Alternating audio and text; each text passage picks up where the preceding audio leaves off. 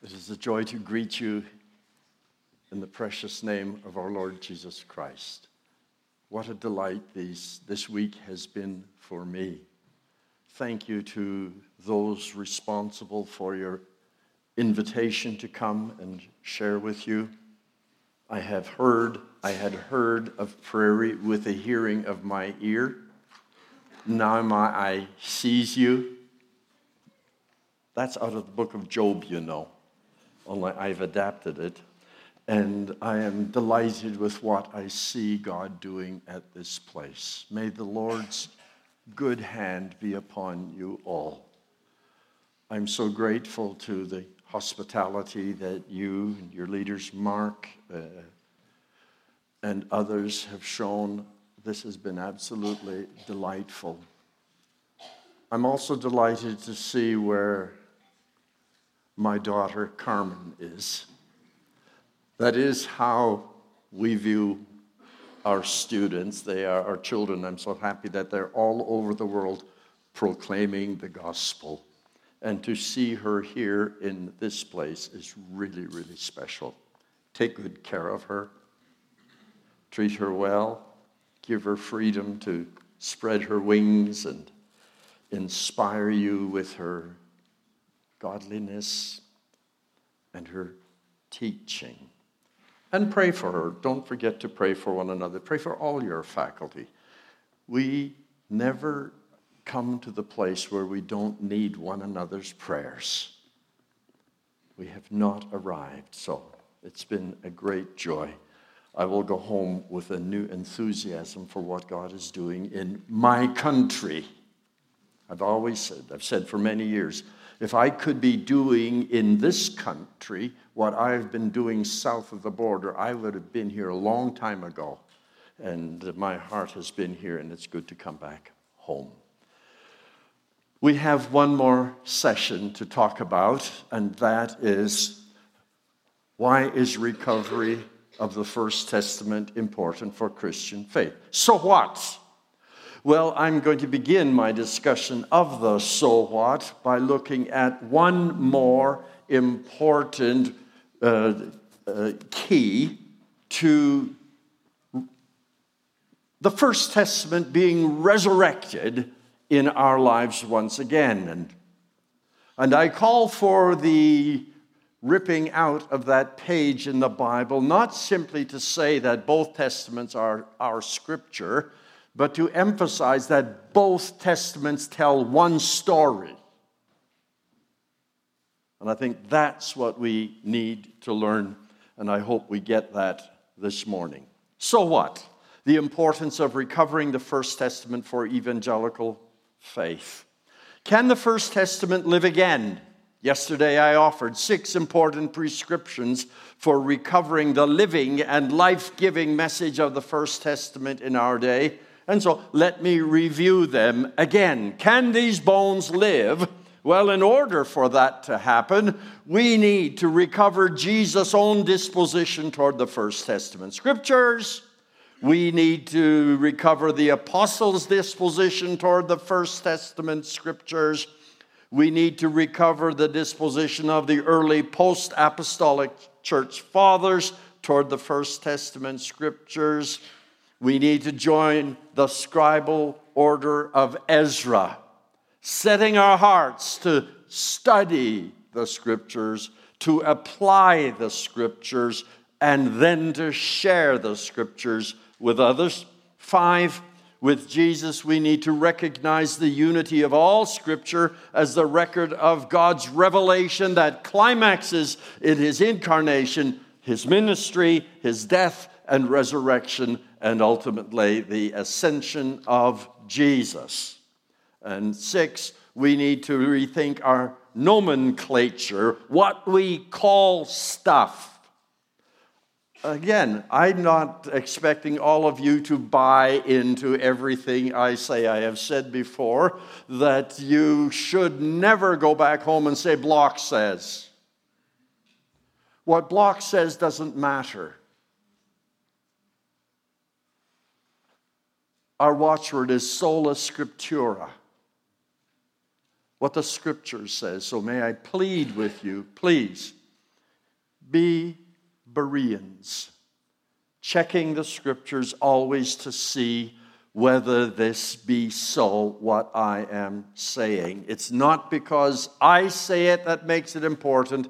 To the extent that I am speaking the truth of Scripture, it's the Scripture that determines its importance. But of course, we are working in the Bible, and we have been working largely in the First Testament. And if you're working in the First Testament, every complete presentation will have 7 points. And so today, I'm offering you my number 7. This is the climactic one, and I am convinced it is the biggest problem to the First Testament coming back to life for the church. We need to rethink our interpretation of Paul and his disposition toward the law, which we then extend to the whole Pentateuch, which we then extend to the whole First Testament. And we are at that place. I will spend most of my time this morning developing number 7. When we have grasped this principle, we will recognize why recovering the First Testament is important for evangelical faith.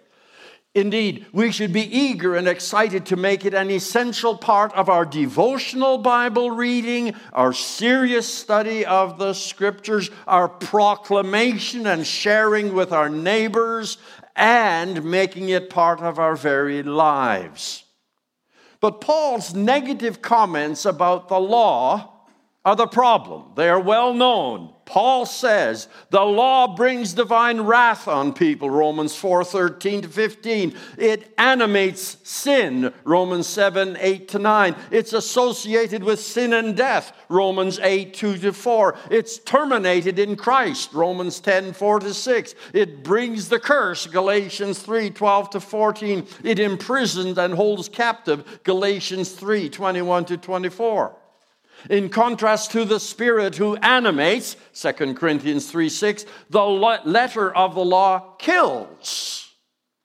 For many, if not most evangelicals, these texts in Paul are determinative, not only for their disposition toward Paul's view of the law, but also for how they read the New Testament as a whole.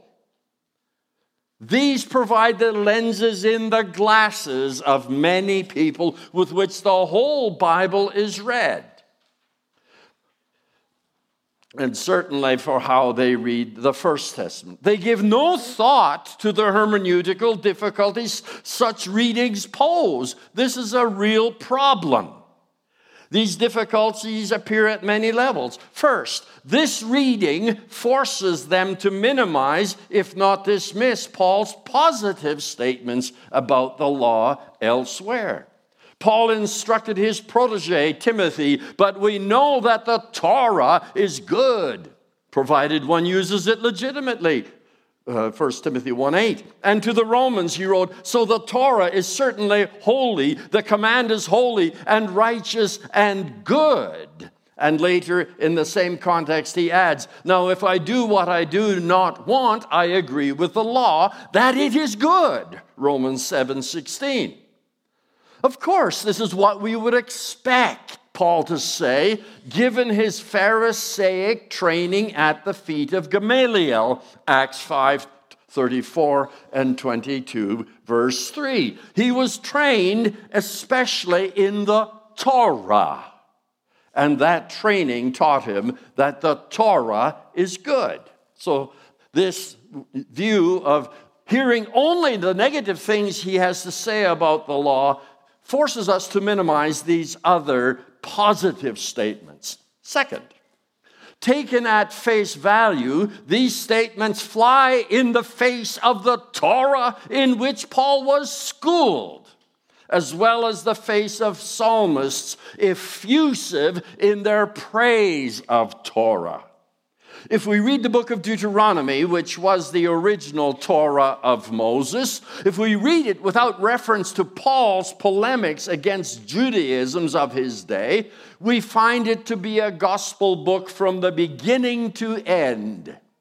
If you have never read Paul or heard preaching on Paul, and you picked up the book of Deuteronomy for the first time, or you heard somebody reading it expositorily for the first time, you would never conclude that this book is primarily a book of law. No, this is prophetic preaching, evangelistic preaching, passionate preaching at its absolute finest. This is exhibited most dramatically in chapter 6, verses 20 to 25. When your son asks you in time to come, what's the meaning of the covenant stipulations and the ordinances and the judgments that the Lord our God has commanded you? Well, that's a great question. How would you answer that if people ask you, what's the point of all the laws in the First Testament, in the Torah? What's the point? Well, the reformers had three answers to that. The laws were there to give civil authorities guidelines. The laws were there for guidance for believers. And the laws were there to prove our undoing and drive us to Christ, because nobody can keep them anyway. Luther spent a lot of time on number 3. The interesting thing is the Torah never spends any time on number 3. In fact, the First Testament never spends any time there. It's the opposite. It treats the gospel, the law, as the supreme gift to Israel. Well, what Moses is imagining, again, this is not a legal text. It's the way preachers talk. He's setting up a hypothetical scenario. When your son asks you in time to come, what's the meaning of the covenant? That's a great question for a son to ask. I'm sure some of you have had those conversations at the supper table, warm conversations with your parents, or those of you who have children, you've had them with your kids. I'll never forget when our son was in high school. He was a swimmer, and his closest friends were the swimmers, and they spent a lot of time together. And one supper, as far as I know, only 2 of them were Christians, and they were the divers on the team. But the swimmers with whom they were competing in the water in those lanes all the time, I don't think there were any believers among them. But in any case, one time at the supper table, we were having a conversation about how we live and why we do something. And suddenly he blurted out, "Why do we have to live in such a prehistoric family?"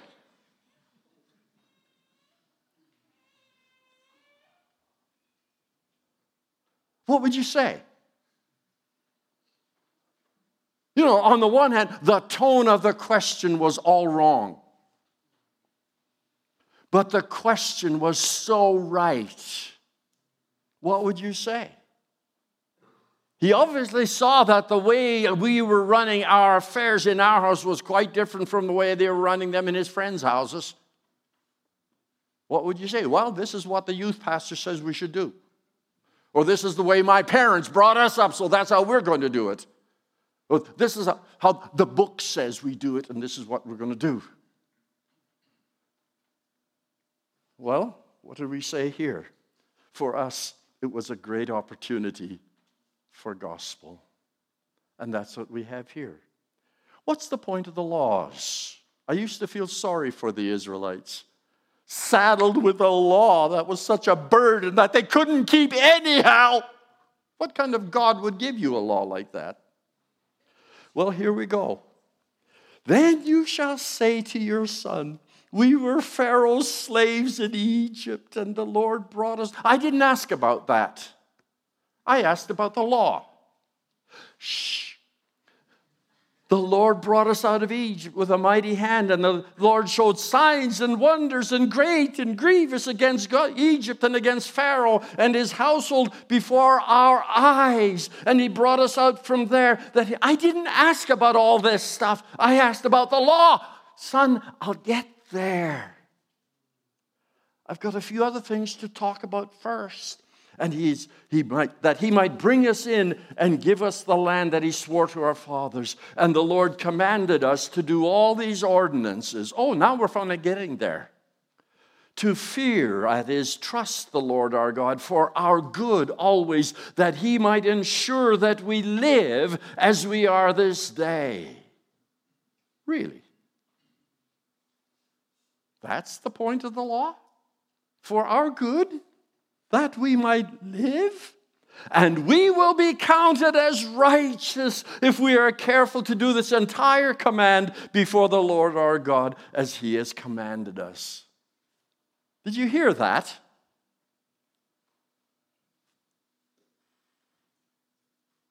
What's the point of the law? It's for our good. It's that we might fear the Lord and that we might live.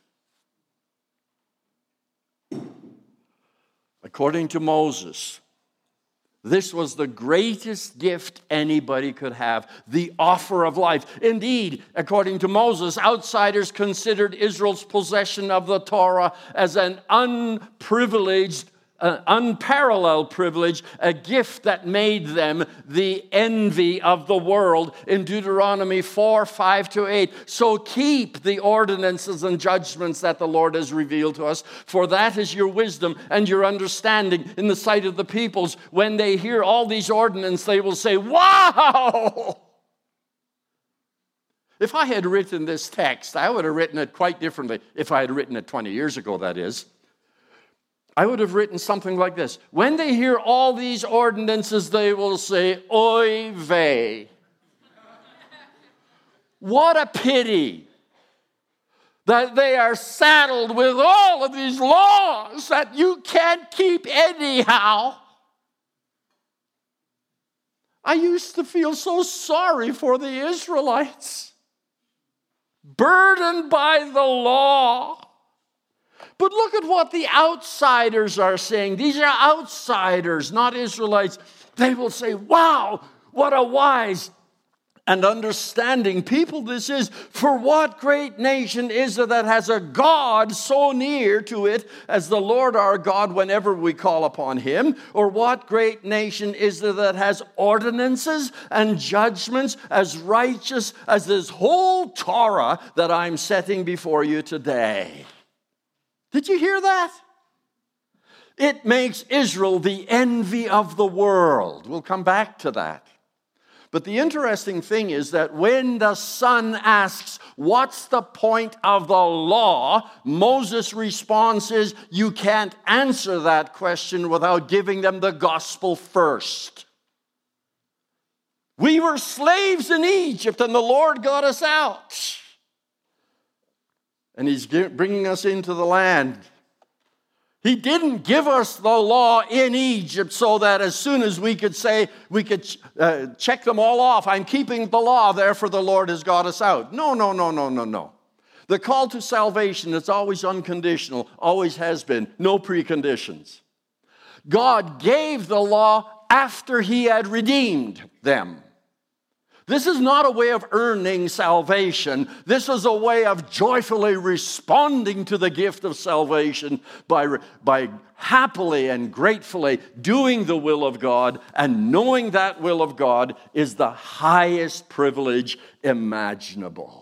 With his provision of a written copy of his oral presentation in 31:9-13, Moses provided his people with a resource to ensure perpetual access to life via the Torah.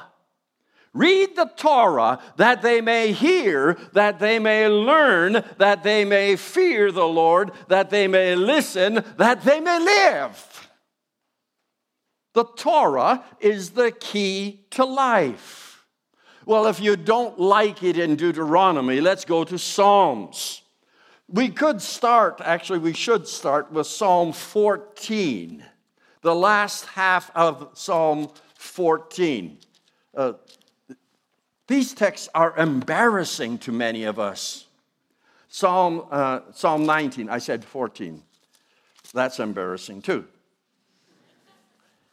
Listen to this. The law of the Lord is perfect, restoring the soul. The testimony of the Lord is sure, making wise the simple. The precepts of the Lord are right, rejoicing the heart. And the commandment of the Lord is pure, enlightening the eyes. The fear of the Lord is clean, enduring forever. The judgments of the Lord are true, righteous altogether, more desirable than gold, yea, than fine gold, sweeter than honey and the honeycomb. What? Really? Or let's go to Psalm 119, an ode to Torah. 176 verses, each one devoted to celebrating the gift of Torah. Some of these are really embarrassing. Look, for example, 119 verse 47. I find my delight in your commands, which I love. 48, I will lift up my hands toward your commands, which I love, and I will meditate on your statutes. Or 97, oh, how I love your Torah. It's my meditation all day. Did you get that? I mentioned yesterday, I think it was in the evening, that nobody in the Bible ever says, I love God. Not once. Or, I love you, Lord. But here you have it. I love the Torah. Or, verse 127, I love your commands above gold, above fine gold. Or, verse 159, consider how I love your precepts. Give me life according to your steadfast love. Verse 163, I hate and abhor falsehood, but I love your Torah. My soul, and then 167, my soul keeps your stipulations. I love them exceedingly. To many evangelicals, these texts are an extreme embarrassment. We so glibly say, I love you, Lord, but we hate the Torah. Do you see how upside down that world is? I was at Moody Church one time. Erwin Lutzer, the pastor, good Saskatchewan man. He was the pastor, and every fall and every spring, he used to host at the church a meeting for local pastors. And he asked me one time to come and talk about preaching the gospel from Deuteronomy, which is such an oxymoron to some people. Well, I started that presentation by reading these verses and a whole bunch like this. And then I just stood back and I said, for many of us, these verses are an embarrassment.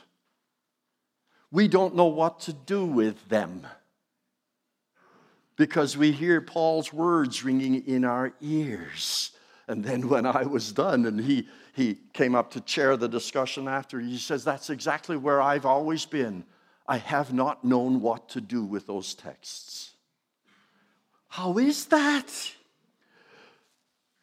Because the life the Torah promises here flies in the face of the death-dealing effect of the law declared by Paul.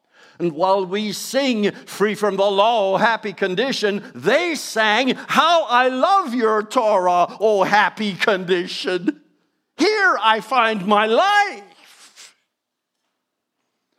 The Synoptic Gospels offer slightly different variations of Jesus' affirmation of the Torah in response to his detractors. Here is Matthew's account in Matthew chapter 22, 35 and following. When the Pharisees heard that Jesus had silenced the Sadducees, they were clapping. These groups were always in competition. But they got together, and one of them, an expert in the Torah, your text reads law, should be Torah, tested him with a question. Teacher, which is the great command in the Torah? And he answered, you shall love the Lord your God with all your heart and with all your soul and with all your mind. This is the great and most important command. And the second part is like the first. You shall love your neighbor as yourself. The entire Torah and the prophets are subsumed under these two commands. Notice what Jesus did not say. He said, you don't have to worry about the law anymore. I'm giving you an alternative. That one didn't work. Try this. No, it's the opposite. He said it all boils down to this one thing: love. Or in Romans, Paul does the same thing. He's exactly on the same page. Romans 13, 8-10. Owe no one anything except to love each other, for the one who loves others has fulfilled the Torah. Really. For the commands, you shall not commit adultery, you shall not murder, you shall not steal, you shall not covet, and any other commands are summed up in the statement, you shall love your neighbor as yourself. Love does no wrong to a neighbor, therefore love signifies fulfilling of the Torah. It does. But of course, now we have to talk about the word love. What does love mean? You know, to most of us, it's a romantic Valentine's Day word. Have nice, pleasant, pink thoughts about somebody. You know, and in the church, we often hear, if we'd only love each other, and we think that means get along. No, it doesn't. It means that, but it's so much more. The Hebrew word love, ahav, and the Greek word agapao are fabulous terms. To us, love is primarily a dispositional expression, a positive, if not romantic, feeling toward another person. But this is not the case in Scripture, where love, while not without passion, is always active. To the extent that Abraham Malamat argues, we should never translate Hebrew ahav with a single English word, i.e. love. Not simply love, but it's always active. Demonstrate love. Act out love. Indeed, as the Hebrew Bible uses ahav and the Septuagint, the New Testament, use agapao, love is, and here is my definition, covenant commitment demonstrated in action for the well-being and in the interest of the other person. Once we realize this, it becomes perfectly clear how Jesus could reduce all the covenant stipulations to demonstrated love for God and demonstrated love for one's neighbor. But before I go there, let me talk about a text as simple as John 3:16. For God so loved the world that he gave his only begotten Son, that whoever believes in him should not perish but have eternal. I read the New Testament once in a while too. There's really wonderful devotional material in the New Testament. But we tend to think that verse is about how much God loves us. He loves us so much that he gave us his Son. But I don't think that's what it is at all. Well, maybe that's too strong. Primarily. The issue is not how much God loves us, but how God loves us. And this is where the Christian Standard Bible has it exactly right. For God demonstrated his love for the world in this: he gave his Son. Husbands, love your wives as Christ loved the church. And don't forget the anniversary. Is that what he says? No. As Christ loved the church and gave himself for her. In Deuteronomy, love is always active. Love and serve, love and obey, love and walk in his ways. It's always that way. And if you want to look at Jesus' reduction of all the commands of the First Testament to one, come on, work with me. Here we go. We had it. Anybody home? What is going on here? We thought we had problems of yesterday solved. There we go. This is the Decalogue. You call it the 10 Commandments. The Bible never does, so I don't either. These are the 10 words. 10 principles of covenant relationship. And as you know, the first principles are about our relationship with God. You shall have no other gods besides me. You shall not wear the name of the Lord your God in vain. And then keep the Sabbath. And the rest are all horizontal. It's brilliant how Jesus interprets this. It all boils down to, if you are covenantally committed to God, you will always live in His interests and with His reputation in mind. If you are covenantally committed to one another, you will always live with their interests in mind before your own. Greater love has no one than this, that He gives His life for the next person, so that your life is always more important than mine. If we would live by that, our rule books, our legal books in the courthouses would be very small. Because if we look out for the next person before we looked out for ourselves, Chicago wouldn't have all the problems they've got down there. But it's a very problematic world because the covenantal ethic is missing. Well, it's not only in the Decalogue.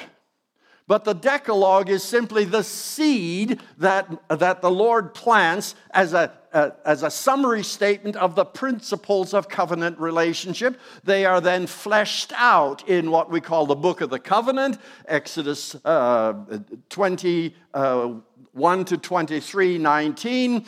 That's the Book of the Covenant. And then the handbook or in guidebook on holiness, Leviticus 17 to 26. And finally, in the Torah of Moses, Deuteronomy 5 to 26 and 28. It's all the same ethic. It is all the ethic of covenant love from beginning to end. And what Moses has done is simply given 1,000 illustrations of what this looks like.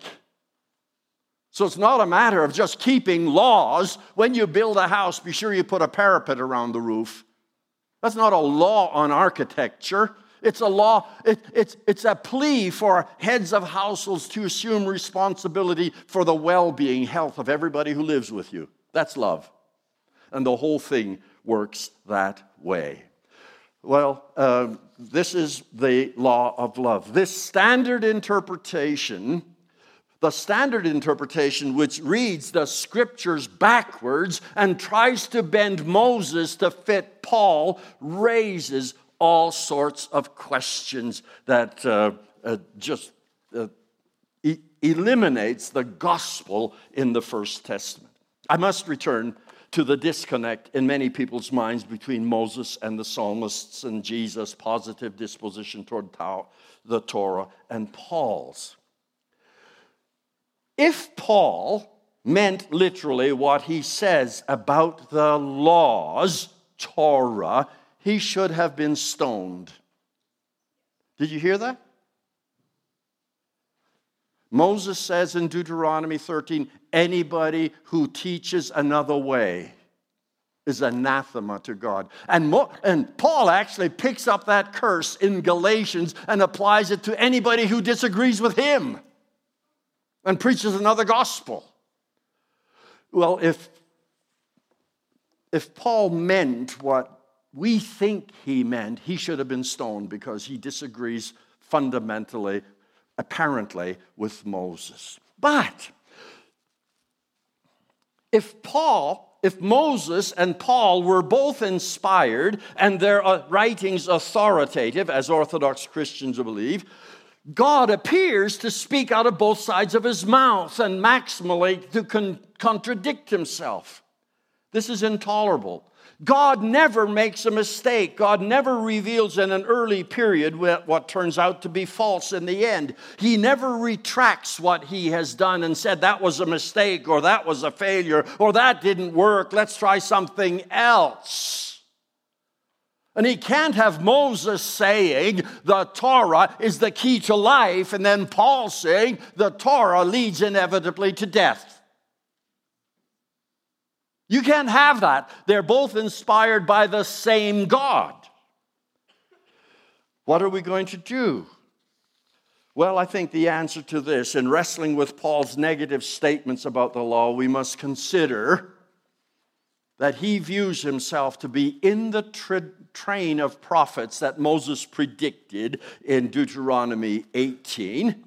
But we must also consider, and I think this is the key, we must consider Paul's negative statements in Romans and Galatians especially within the polemical context out of which they arose and which they address. In both epistles, Romans and Galatians, Paul is dealing with Judaizers, the circumcision party, Jewish believers in Jesus who insisted that to be granted full fellowship within the community of Christ followers, Gentile believers must accept the external marks of Judaism: circumcision, kosher food, Sabbath observance as defined by the Pharisees, purification rituals, and the whole business.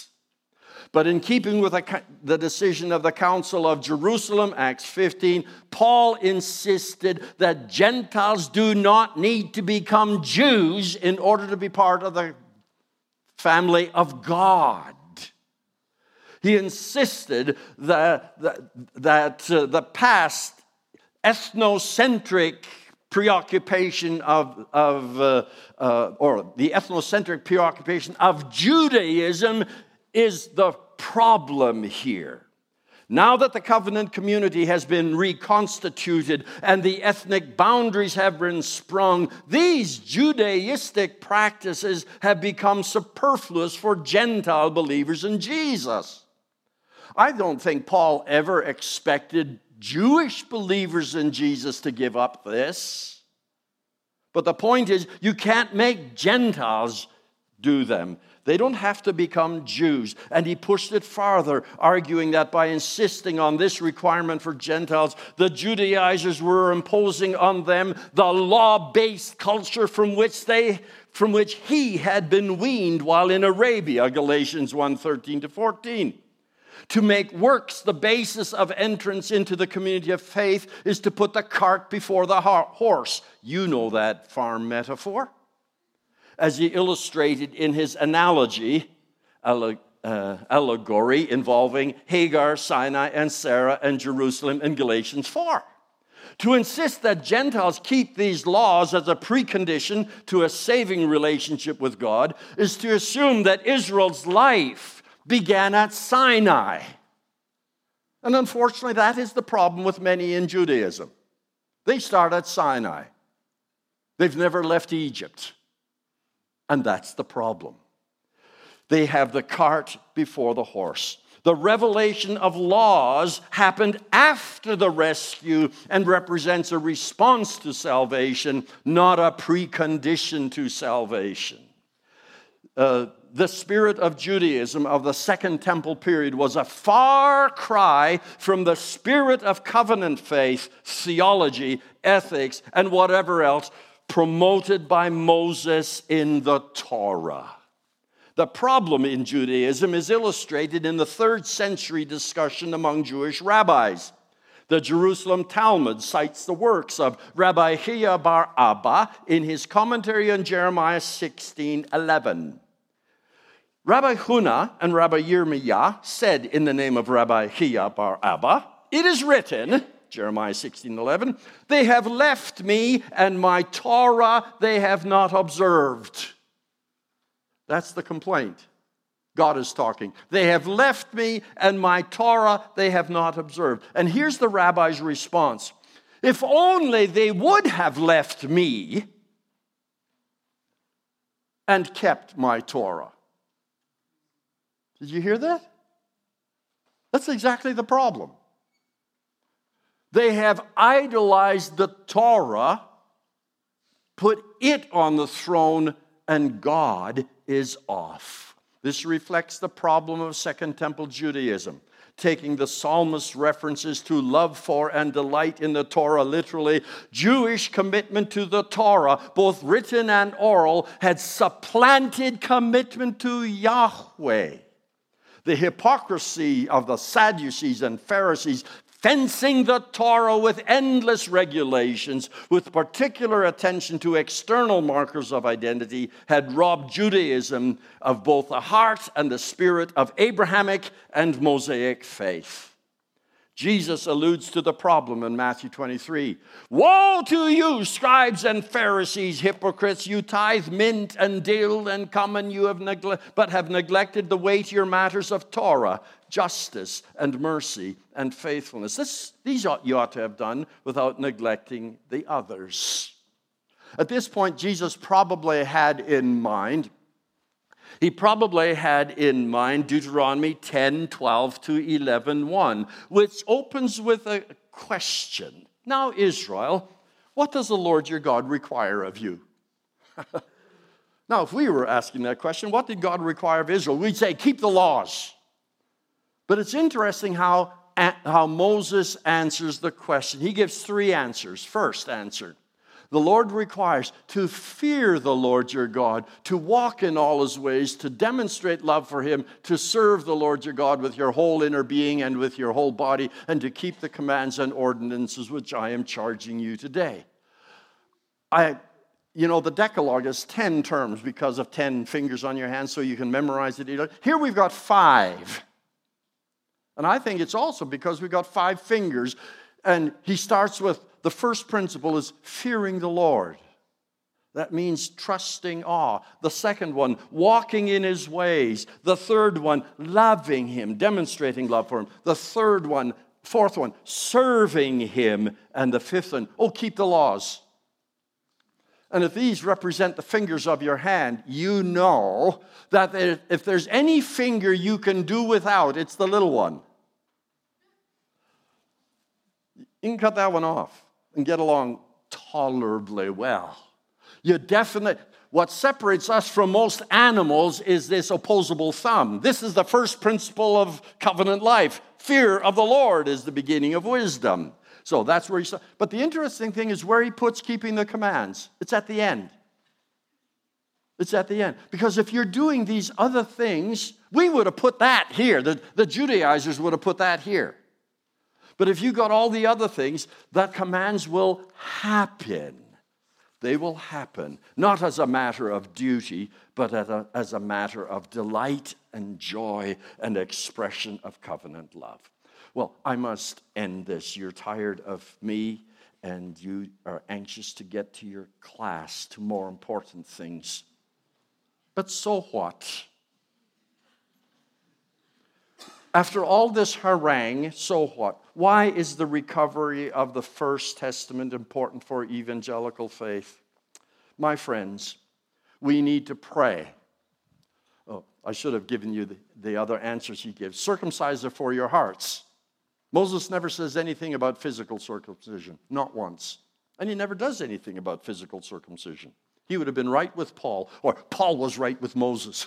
And then answer 3, Yahweh your God you shall serve, him you shall fear, him you shall serve, to him you shall cling, and by his name. And then everything is in place. You got it right.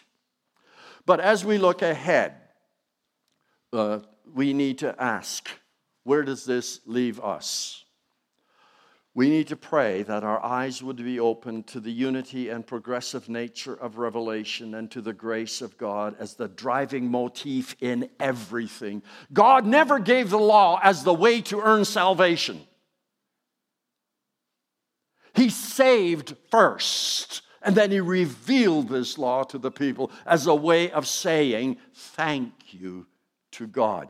That makes it a supreme gift. But the history of Revelation is organic. This is one plant, one tree that God is producing, yielding that beautiful flower. Actually, plants don't live for the flowers. They live to produce seed that will continue the species. And that's how we should live too. And there is no place at which this plant is not this plant. When it comes out of the ground, it's a sunflower. When you put it in the ground, it's a sunflower seed. It comes out sunflower leaves, sunflower stem, sunflower flower. It's always a sunflower. It's one. And that's the way the scriptures are. And all of the covenants, they all fit together. We need to be aware that this is a single story. But we have this sense in our mind that there are two different stories. I've sometimes played with my students and asked them, given them a pie piece like this and told them, write down, label each piece of pie for one characteristic of God in the New Testament. And it's interesting what they say. God is faithful. God is patient. God is forgiving. God is merciful. God is, come on, work with me. Kind. God is gracious. God, that's the God of the New Testament. But you give them the same piece of pie with 7 pieces and ask them, label this according to the God of the Old Testament. I use that word intentionally. And here's what you get. God is wrathful. God is awesome. Something happened here in the conversion to the other computer. God is righteous. God is just. God is holy. God is vengeful. God is scary. Intolerant. This is how people view God of the First Testament. It's a problem. Where'd they get that? What they should do is go to Exodus chapter 36, verses 4 to 7, and you will see a totally different picture. It sounds just like the New Testament. The Lord, compassionate, gracious, slow to anger, abounding in loving kindness and faithfulness, who keeps loving kindness for thousands, forgives every kind of sin. But he will not leave the guilty unpunished. 7 expressions, only one is negative. Come on, work with me. Here you go. What does that text say? God is faithful. God is patient. God is forgiving. God is merciful. God is holy. God is gracious. And God is bound. That holy one, that's the only one that fits our stereotype. So that when Jesus is declared to be the Word made flesh, the Word became flesh and dwelt among us, and we beheld His glory, the glories of the only begotten of the Father, full of grace and truth. That's shorthand for this. Grace and truth. Chesed ve'emeth. Jesus is the embodiment of this. This is the God of the First Testament. This is the God we serve. It's hard for us to see this. At a midwinter retreat a couple of years ago, I was asked to talk about why do Christians need to read the Old Testament. That was their request. I changed it to First Testament. I started by reading from Leviticus chapters 4, 5, and 6. Boring texts on 8 or 9 different kinds of sacrifices. I read it as boringly as we always read. And then when I was done, 250 people there, I asked, did anybody hear any gospel here? Not a single person heard a gospel. Even though 9 times in that text, it reads, thus the priest shall make atonement for his sin, and he will be forgiven. That's the gospel. It is there. They had it. They enjoyed the same forgiveness we do. If only our eyes were opened to seeing it when it's there. The First Testament didn't come alive for me until my eyes were attuned. That's a mixing a metaphor. My ears are attuned. My eyes had the lenses that allowed me to see the grace. It's everywhere, on every page. And you will find it there if you look. People come to me and they say, I've never seen that before. I say, well, you haven't looked. That is usually the problem. We have such prejudice against the First Testament that we don't even take the time to look, let alone taking deep time. My encouragement to you is ask the Lord to open up the treasures of His Word, to reveal to you His love and His grace in all of Scripture. And it's amazing how they will come to life for you. Let's pray. Our Heavenly Father, we thank you that you have spoken to us in Jesus Christ, your Son. once and for all, after 2,000 years of speaking. And now we have it. We have it in your scriptures. We pray that you would give us a love for your word like the true saints of the old had, and give us a passion to know your heart and your mind, that we might live for the praise of him who has called us out of darkness into his marvelous light. We ask through Christ our Lord. Amen. Amen. May God be with you.